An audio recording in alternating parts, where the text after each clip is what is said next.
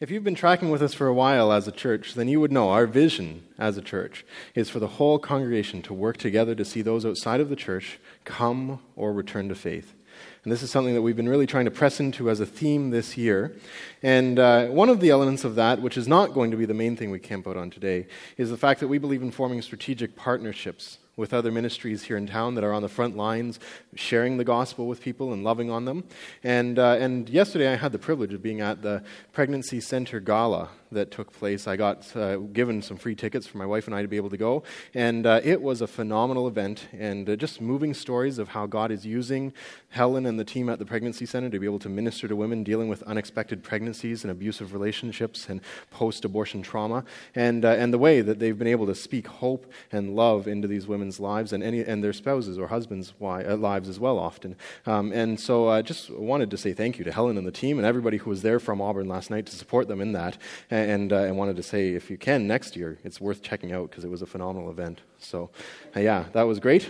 Alongside partnering with organizations like the Pregnancy Center here in Peterborough, one of the real tasks we've been pressing into is trying to equip everybody here to be able to go and share their faith in a relational way, because we believe that this task of sharing the gospel with the world, of seeing those outside of the church come and return to faith, is not the exclusive property of the clergy. It's not something that only the pastors and elders here are supposed to do. It's something that we all need to be engaged in, because it is a task that's far too big for even a small number of people.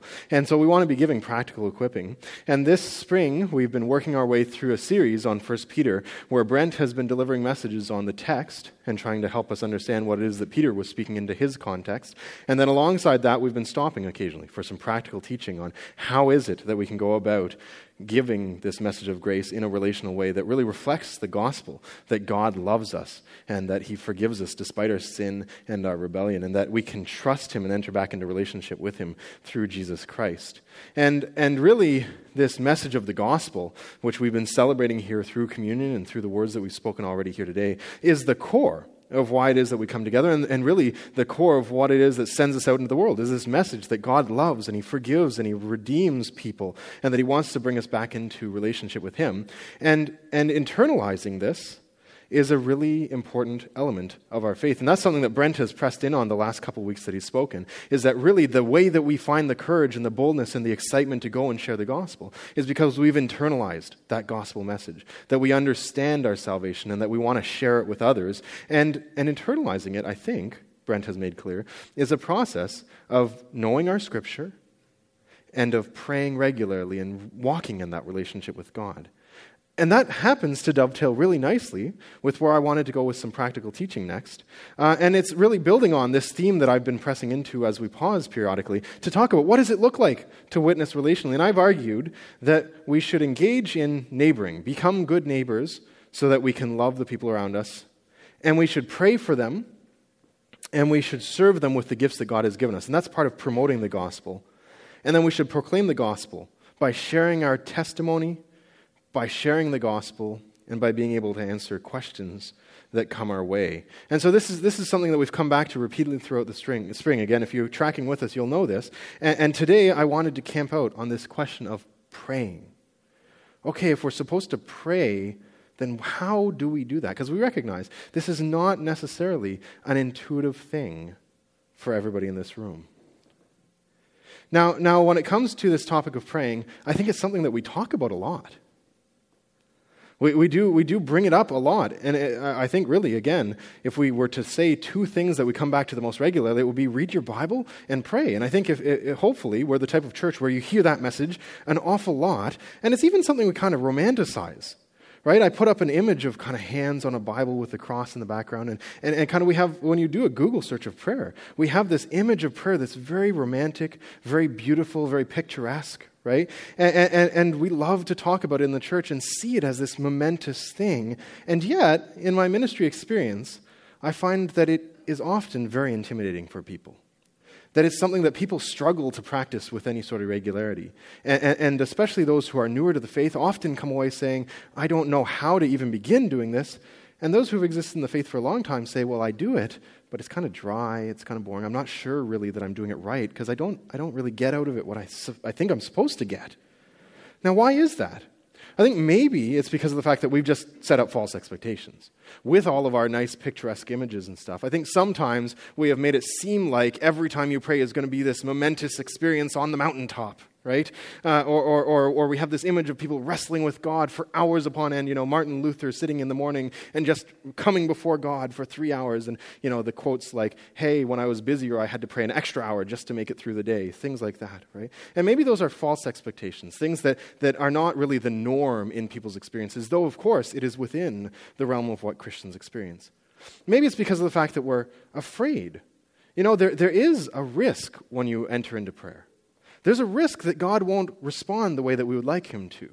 And we need to kind of own up to that risk, right? Any relationship involves vulnerability. You're placing trust in somebody else, and prayer is really placing trust in God, and that's a vulnerable experience sometimes. And so maybe we hold back partly because we're afraid of what might come about if we do it, right? Maybe it's better to kind of say, I'll take the easy way out and just not set my hopes up for failure rather than engaging in prayer.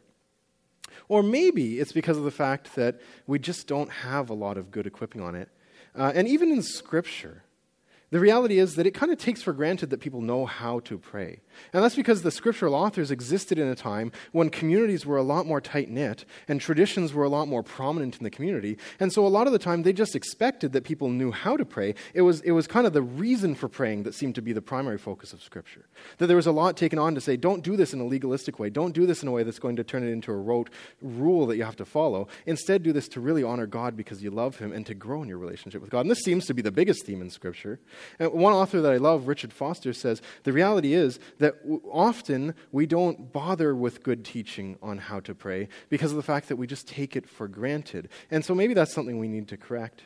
And maybe it's just a lack of patience. That's another thing that I think factors in here, is that we don't take the time to just learn and press through some of the harder parts of prayer. Now, I'm going to assume that it's a combination of all of these different things in my message today.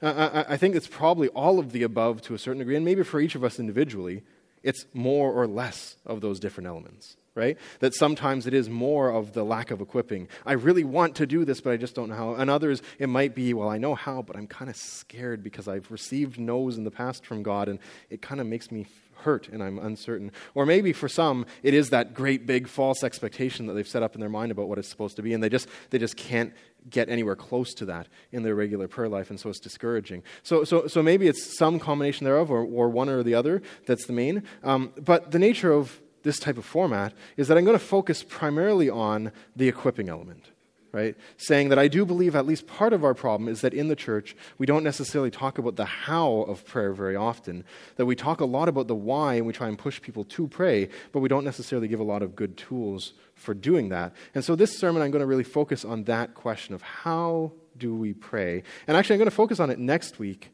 as well. This is going to be 2 parts that we do this week, focusing on how we listen in prayer, and next week focusing on how do we speak in prayer.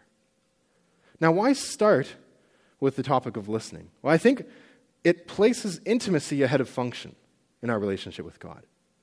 That by making this more of an acknowledgement that we dialogue with God in prayer, it's not just us firing off our needs towards him. It makes sure that we keep the relationship first and what God does for us second. Alongside this, it places our formation ahead of our mission.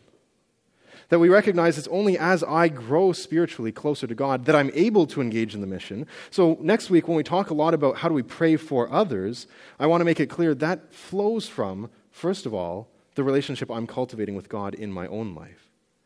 And lastly, it acknowledges our dependence on God's initiative. That really we should be waiting for promptings of the Holy Spirit. We should be listening for God's guidance in our day-to-day walk with him if we're really wanting to be effective in our prayers and in our mission.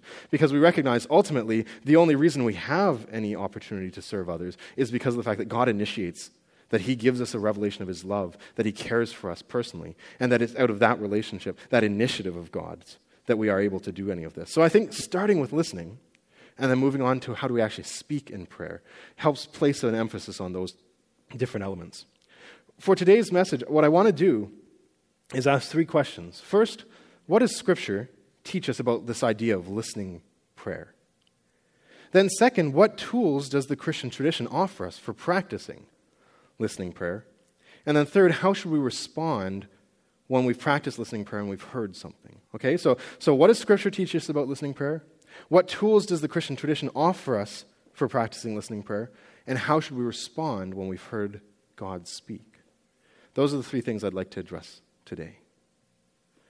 First of all, I want to turn to Luke 5, verses 12 to 16, because I believe that this here is one of many passages that shows us how it is that Jesus and his followers, and really the scriptural authors at large, practiced their prayer life, and we can see the listening and waiting component that comes into it.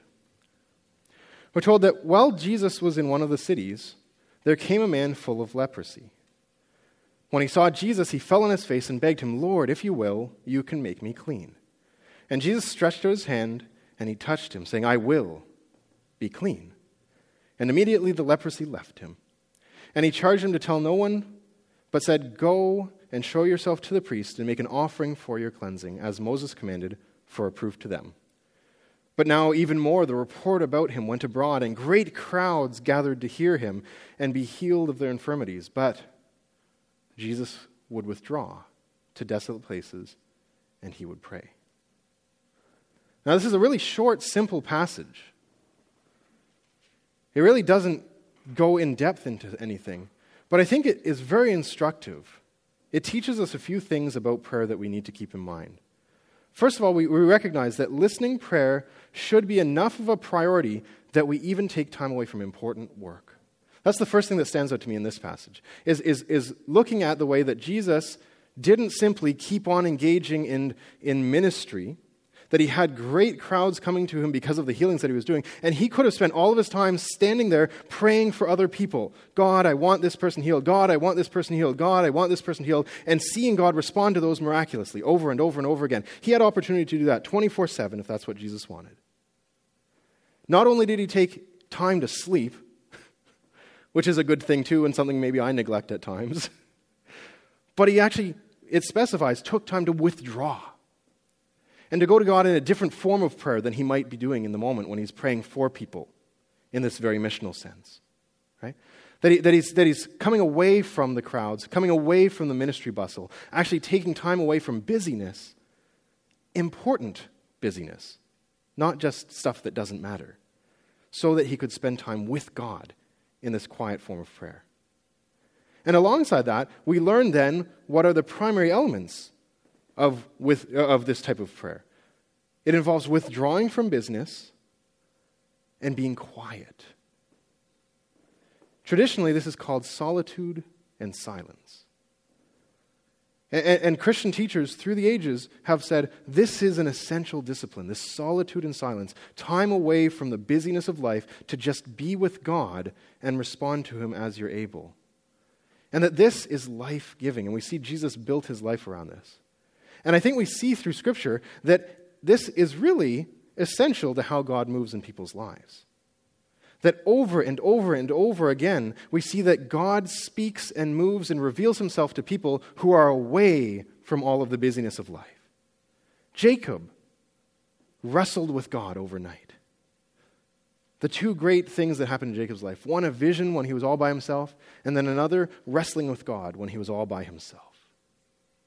Moses heard God in a burning bush when he was walking away from everything looking for his sheep. Joshua was visited by the commander of God's armies when he was away from the soldiers that he was leading. Gideon was visited by an angel when he was hiding from the people that might hurt him. Elijah was up in the mountains depressed because of the fact that he didn't see God moving. And God spoke to him in this wonderful scene where first he looks in the roaring of the fire and lightning, and then eventually God shows up in a quiet whisper. Mary was visited by an angel, presumably away from people late at night. Paul, after converting to Christianity, actually tells us that he deliberately went and spent years in solitude, studying and praying before he went into ministry because of the fact that he felt like he needed some new formation. And perhaps my favorite illustrative story, the one that Arnie had us read this morning, the story of Samuel. Little boy who hears God speaking to him in his sleep, wakes up and runs to the priest thinking, hey, you're speaking to me. And the priest finally says to him, it must be God speaking to you. Instead of coming to get me, wait in silence and say, God, your servant is listening. Speak, Lord. And I think this really shows us what the stance of listening prayer is. Is this willingness to put ourselves in God's care and say, speak, Lord, I am listening. And so I think it's a powerful illustration we have here with Samuel about what it is that Scripture is calling us to, what it is that the scriptural authors assumed and encouraged us to practice. And again, I think this is what Jesus was doing in his ministry when he withdrew from the crowds. Speak, Lord, I'm listening. Listening prayer should be enough of a priority that we even take time away from important work to do it. And it's primarily practiced by withdrawing from busyness and being quiet. Solitude and silence. With that in mind, I think this is really the most of what Scripture tells us about listening prayer. And again, I think if you look and see, it tends to be assumed that Jesus and his followers kind of knew what this was about. And so we lean on traditions that are passed down sometimes for millennia to be able to say, okay, how do we actually go about practicing this then? So then I want to turn to this question. What does Christian tradition teach us about how to engage in this type of prayer, with the assumption it really is scriptural based on what we've just seen? There's a number of different major branches of the church. Maybe the oldest in terms of the tradition of listening prayer is the Eastern Orthodox Church, stemming out of Greece and Russia and that region of the world, the Mediterranean region. And some of the oldest traditions we have are preserved in the monastic traditions and prayers that stem from that particular branch of the church. Now, the primary teachings here are really around quieting our mind and our heart alongside our body using specific focusing techniques, that we can quiet ourselves and try and focus on God. And that's something that is really central to the way that the Eastern Orthodox Church thinks about prayer. Alongside this, Roman Catholicism has a great tradition of listening prayer, and some of the richest listening prayer material actually comes out of post-Reformation Catholicism, which is really an interesting world to explore, because there were people after Martin Luther who were trying to bring about changes in the Catholic Church the way that Luther was in causing the Reformation. And one of the men who was doing that was a man named Ignatius of Loyola, who is regarded by many as a real father, a real pioneer in regards to this art of listening prayer. And the goal was really to help people get back to that personal relationship with God rather than simply depending on the church for your faith. And so he wrote a book called Spiritual Exercises with a number of different techniques for actually engaging in the listening component of listening prayer. How do you listen to God speak to you? And so we came up with a number of ways we can do that to try and invite God to speak into our lives. Within our branch of the church, which is Protestantism, we have a tradition that focuses primarily on making sure that what we do is rooted in Scripture. And I think this is really important and shouldn't be missed. And actually, I'm going to come back at the end to this idea of testing what it is that we're hearing and stuff. Because I think it would be really reckless to just say, hey, dive on in, practice these things from other traditions, and forget about the fact that we need to root ourselves in Scripture. No, that's dangerous. The Scripture is God's primary revelation to us about who He is, and anything that contradicts Scripture should not be permitted. Right? And so this is really the focal point of the Protestant Reformation. Martin Luther and John Calvin and Zwingli and others who were pushing back against the Catholic Church, saying, you're not really rooting your traditions in Scripture, and we need to get back to what it is that God has revealed us here. But alongside that, there has been a real tradition of prayer that has taken place. And again, you look at those reformers, and you can see they spent countless hours in prayer. They just didn't take the time to write out exactly what it was that was going on in those prayer times because of the fact that they had other priorities. And so it's really more recently that Protestants have started to say, we need to get back in touch with this part of who we are and do a little bit more practical teaching on this art of listening prayer. And two men in particular in the last couple decades have made waves with this. One is a Quaker named Richard Foster, and his book Celebration of Discipline is regarded as a hallmark of this type of praying and other spiritual disciplines. And alongside that, an author named Pete Scazzero, who pastors out of New York, is one who has influenced me a lot in a book called Emotionally Healthy Spirituality. And those who are in my care group have been part of some of the learning that we've done on that topic. Because both these men say we need to get back to the formation element of our faith. That we need to realize in Protestantism the preaching of God's word should be complemented with a robust spiritual life. Right? And that we need to get back to that. And they do some great practical teaching on how to do this thing. And so trying to synchronize some of the things that I've learned from these different traditions, the steps that I would offer for engaging in listening prayer are as follows. And I really think they're drawing on what you see in all three of these traditions that we've just talked about. The first thing, as we've already touched on, is you need to find a quiet, comfortable place to be alone. That there is really no bypassing this step. You can listen to God in a variety of ways, and certainly I have had moments when God seems to be speaking to me while I'm walking onto the bus or something like that. Hey, go talk to that person, stuff like that. But I think really we need to make a practice of withdrawing from business, because if you're constantly in the midst of business, it begins to eat away at your ability to focus and really hear God. And so the first thing we need to do is find a quiet, comfortable place to be alone. The second thing we need to do is quiet or calm our mind and body. You can slow down your breathing. You can sit in a nice posture that's comfortable and is going to relax you. Sometimes you can even use a simple word or phrase to be able to center your thinking. Now this is the part that probably causes the most controversy when this gets presented on, is sometimes it sounds like people are advocating a mantra, kind of like out of Eastern spirituality. That's not what I think Christian tradition teaches, because a mantra's purpose is to try and empty your mind. That's not the purpose of this. The purpose is simply to be able to try and put away all of that hamster wheel that goes on in your brain.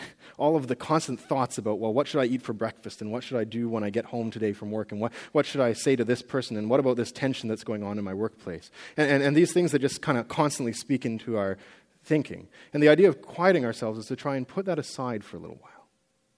And so sometimes you can use a simple word or phrase like, Abba, Father, or Holy Spirit, come. And you can just repeat that a little bit, kind of, especially when your brain gets off track, to repeat that and invite God, calm me here, help me focus. Then I always am careful to invite God to speak. This is the Samuel principle, right? Speak, Lord, I am listening. And I ask him to silence any other voices that would compete with his. Because we know there's lots of different voices that are speaking at us in the world, things that are going to mislead us and lead us away from God's truth. And so I try and say, God, silence those things, let me hear you speak to me. Then the simple pattern is you ask a question, you listen, and you record the first thing that you hear. And you can record this internally if you have a good memory. If you're like me and you don't, it's sometimes helpful to write it down. But you try and keep a record of what it is that first comes to mind, trusting that that is God speaking to you. And then you can repeat with follow-up questions until you feel like you've run out. Okay, I don't really know what else I need to ask in this situation. I like to close by asking God, is there anything else you can say to me that you want to say to me? And then we have to commit ourselves to responding in faith to what it is that we've heard. Okay, I'm going to repeat those things. Find a quiet, comfortable place, calm your mind and body, invite God to speak, and then ask him questions and listen, recording what it is that he says. Keep on repeating until you've exhausted what it is you want to say to him. Ask him if he has anything else to say to you, and commit to responding in faith. And as you get used to that, it's a very simple process. I know there's 7 steps up there, and 7 steps sounds like an awful lot, but they all flow very naturally into one another. And as you get into a habit of it, it becomes something that really comes easily as you do it. Now the part that is most difficult, often, is the quieting ourselves. That takes a lot of practice.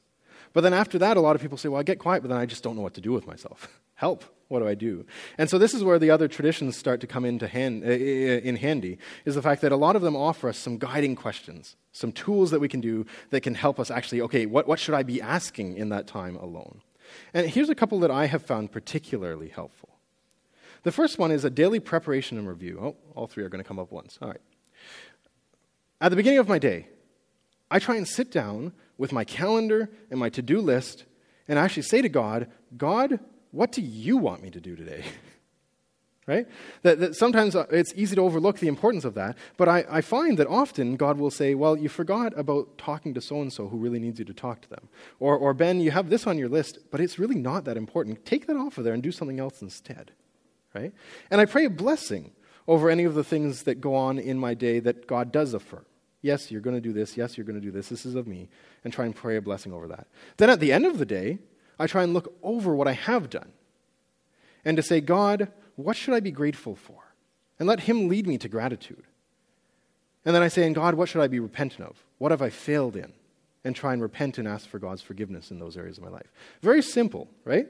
Again, what should I do today at the beginning of the day Father, what should I be grateful for and repent of, reviewing the day at the end of the day? But this alone of making that practice at the beginning and end, maybe combined with some scripture reading or something of the sort, right, can make for a really powerful discipline to try and root your scheduling and planning in God.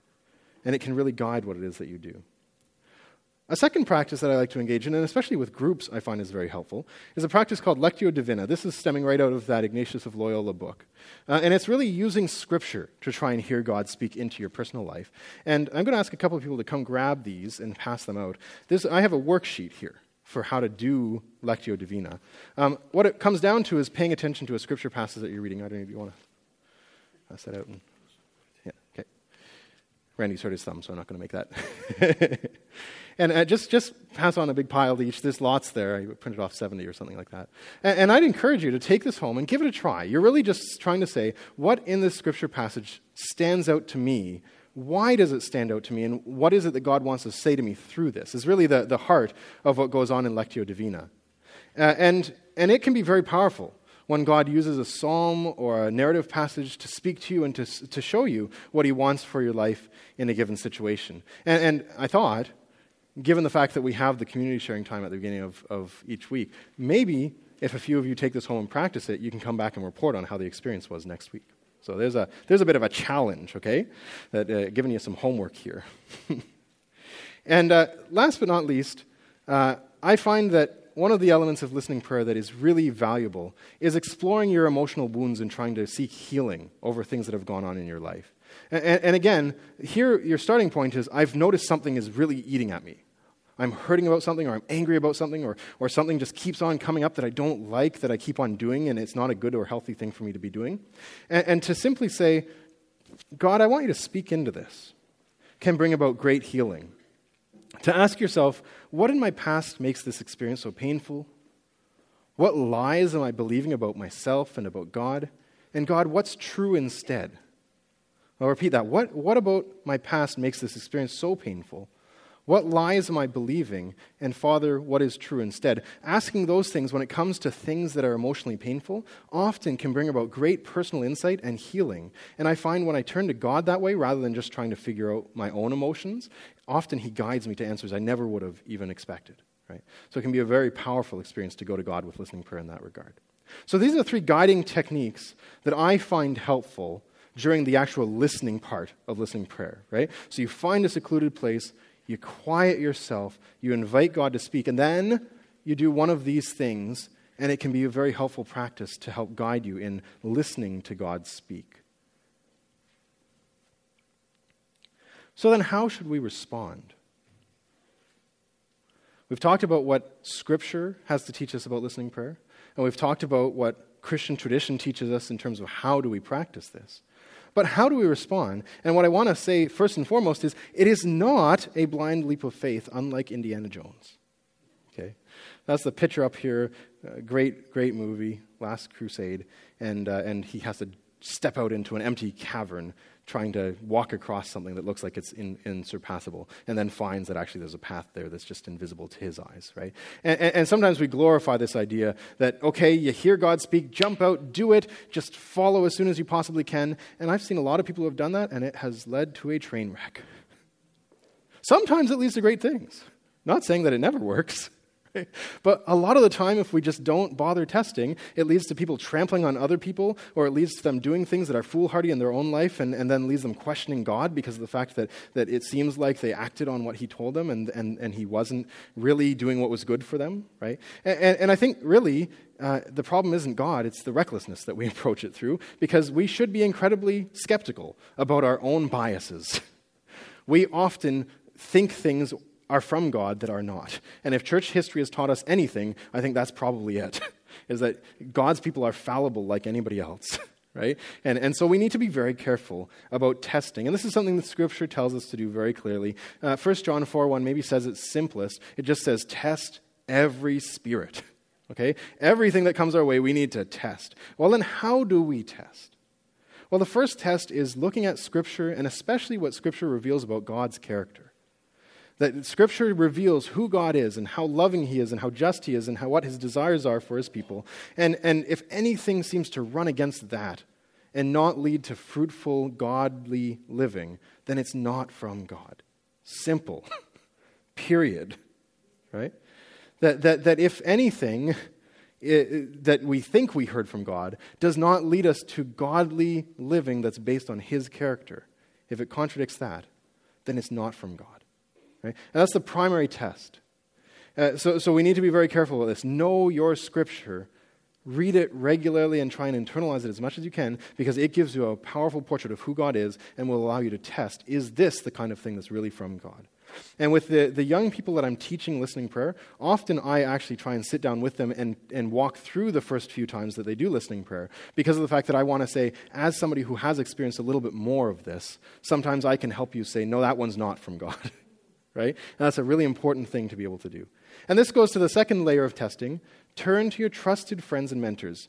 Ask them what they think about what you've heard from God. And this is especially true the bigger the thing that you think you've heard from God. It's one thing if he says, hey, Ben, go make a nice cup of tea for your wife. Okay? I probably can act on that fairly easily. Right? That probably I don't have to risk too much in making that action. But when it comes to, hey, Ben, sell your house and move to Africa, probably I need to test that a little more carefully, because my wife and daughter will probably be traumatized by this. So I really need to know that it's from God. Right? And so you need to turn to your trusted friends and your mentors or older people who are in your life who maybe can help you test that out. And this partly requires discernment about who are those people. Because there are lots of people who will just tell you they know what God wants for your life. That's not necessarily helpful. You want people who actually are going to take the time to listen carefully and say, here's what I think God is calling you to that might be different than what He's calling me to, and really walk alongside you relationally that way. So test first by Scripture and looking at God's character, then secondly by turning to your trusted friends and mentors. And last, but I think this is the one that we need to be the most careful of, is I find if something really is from God, there will be an emotion underpinning all of my other emotions, and that is peace. Doesn't mean that always it's on the surface. I don't necessarily come to it easily and like, oh yeah, great, God, I'm going to sell my house and move to Africa, okay. And I use that as a silly example. But I have had times in my walk with God where I've had to make pretty radical career decisions based on what I believe God is saying to me. And sometimes there was a lot of fear in that. So you can feel fear, but underlying that fear, when I stop and I feel carefully and I go, what is going on inside of my heart? There's this underlying peace that's like, God's got this. It's okay.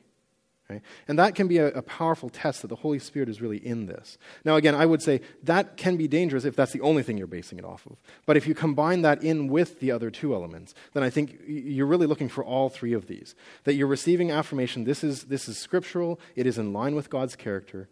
You have the trusted people in your life saying, yes, I believe this makes sense. I'm praying about it too. I see that God is leading you in this direction. And that then there is this underlying peace that no matter how scary it might be, you know in your gut, this is what I've got to do.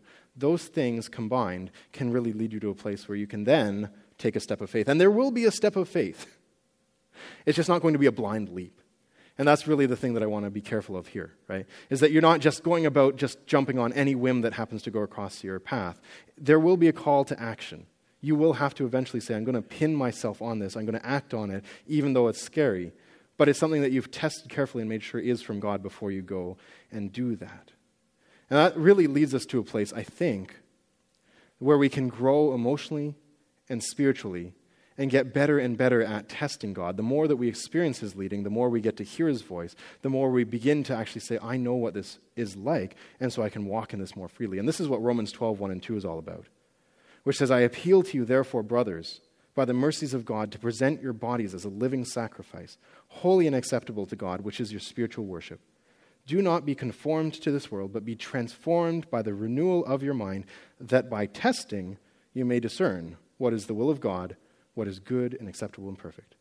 The more we present ourselves to Christ and say, I will act on faith when you have spoken, and we test things out and we learn to hear what God's voice really feels like, and then we act on it, the more mature we grow and the better we get at that. And it's a skill that over time you begin to see a lot of fruit in your life, both personally as you grow emotionally and then in your ministry to others, because of the fact that you can see that you're really walking in step with Him and doing the ministry He has for you.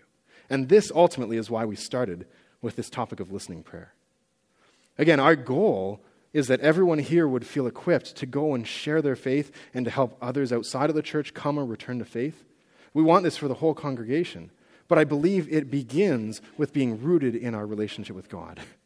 That if we are not engaging in this type of formation and prayer, then we probably are not ever going to have a powerful ministry to the world around us.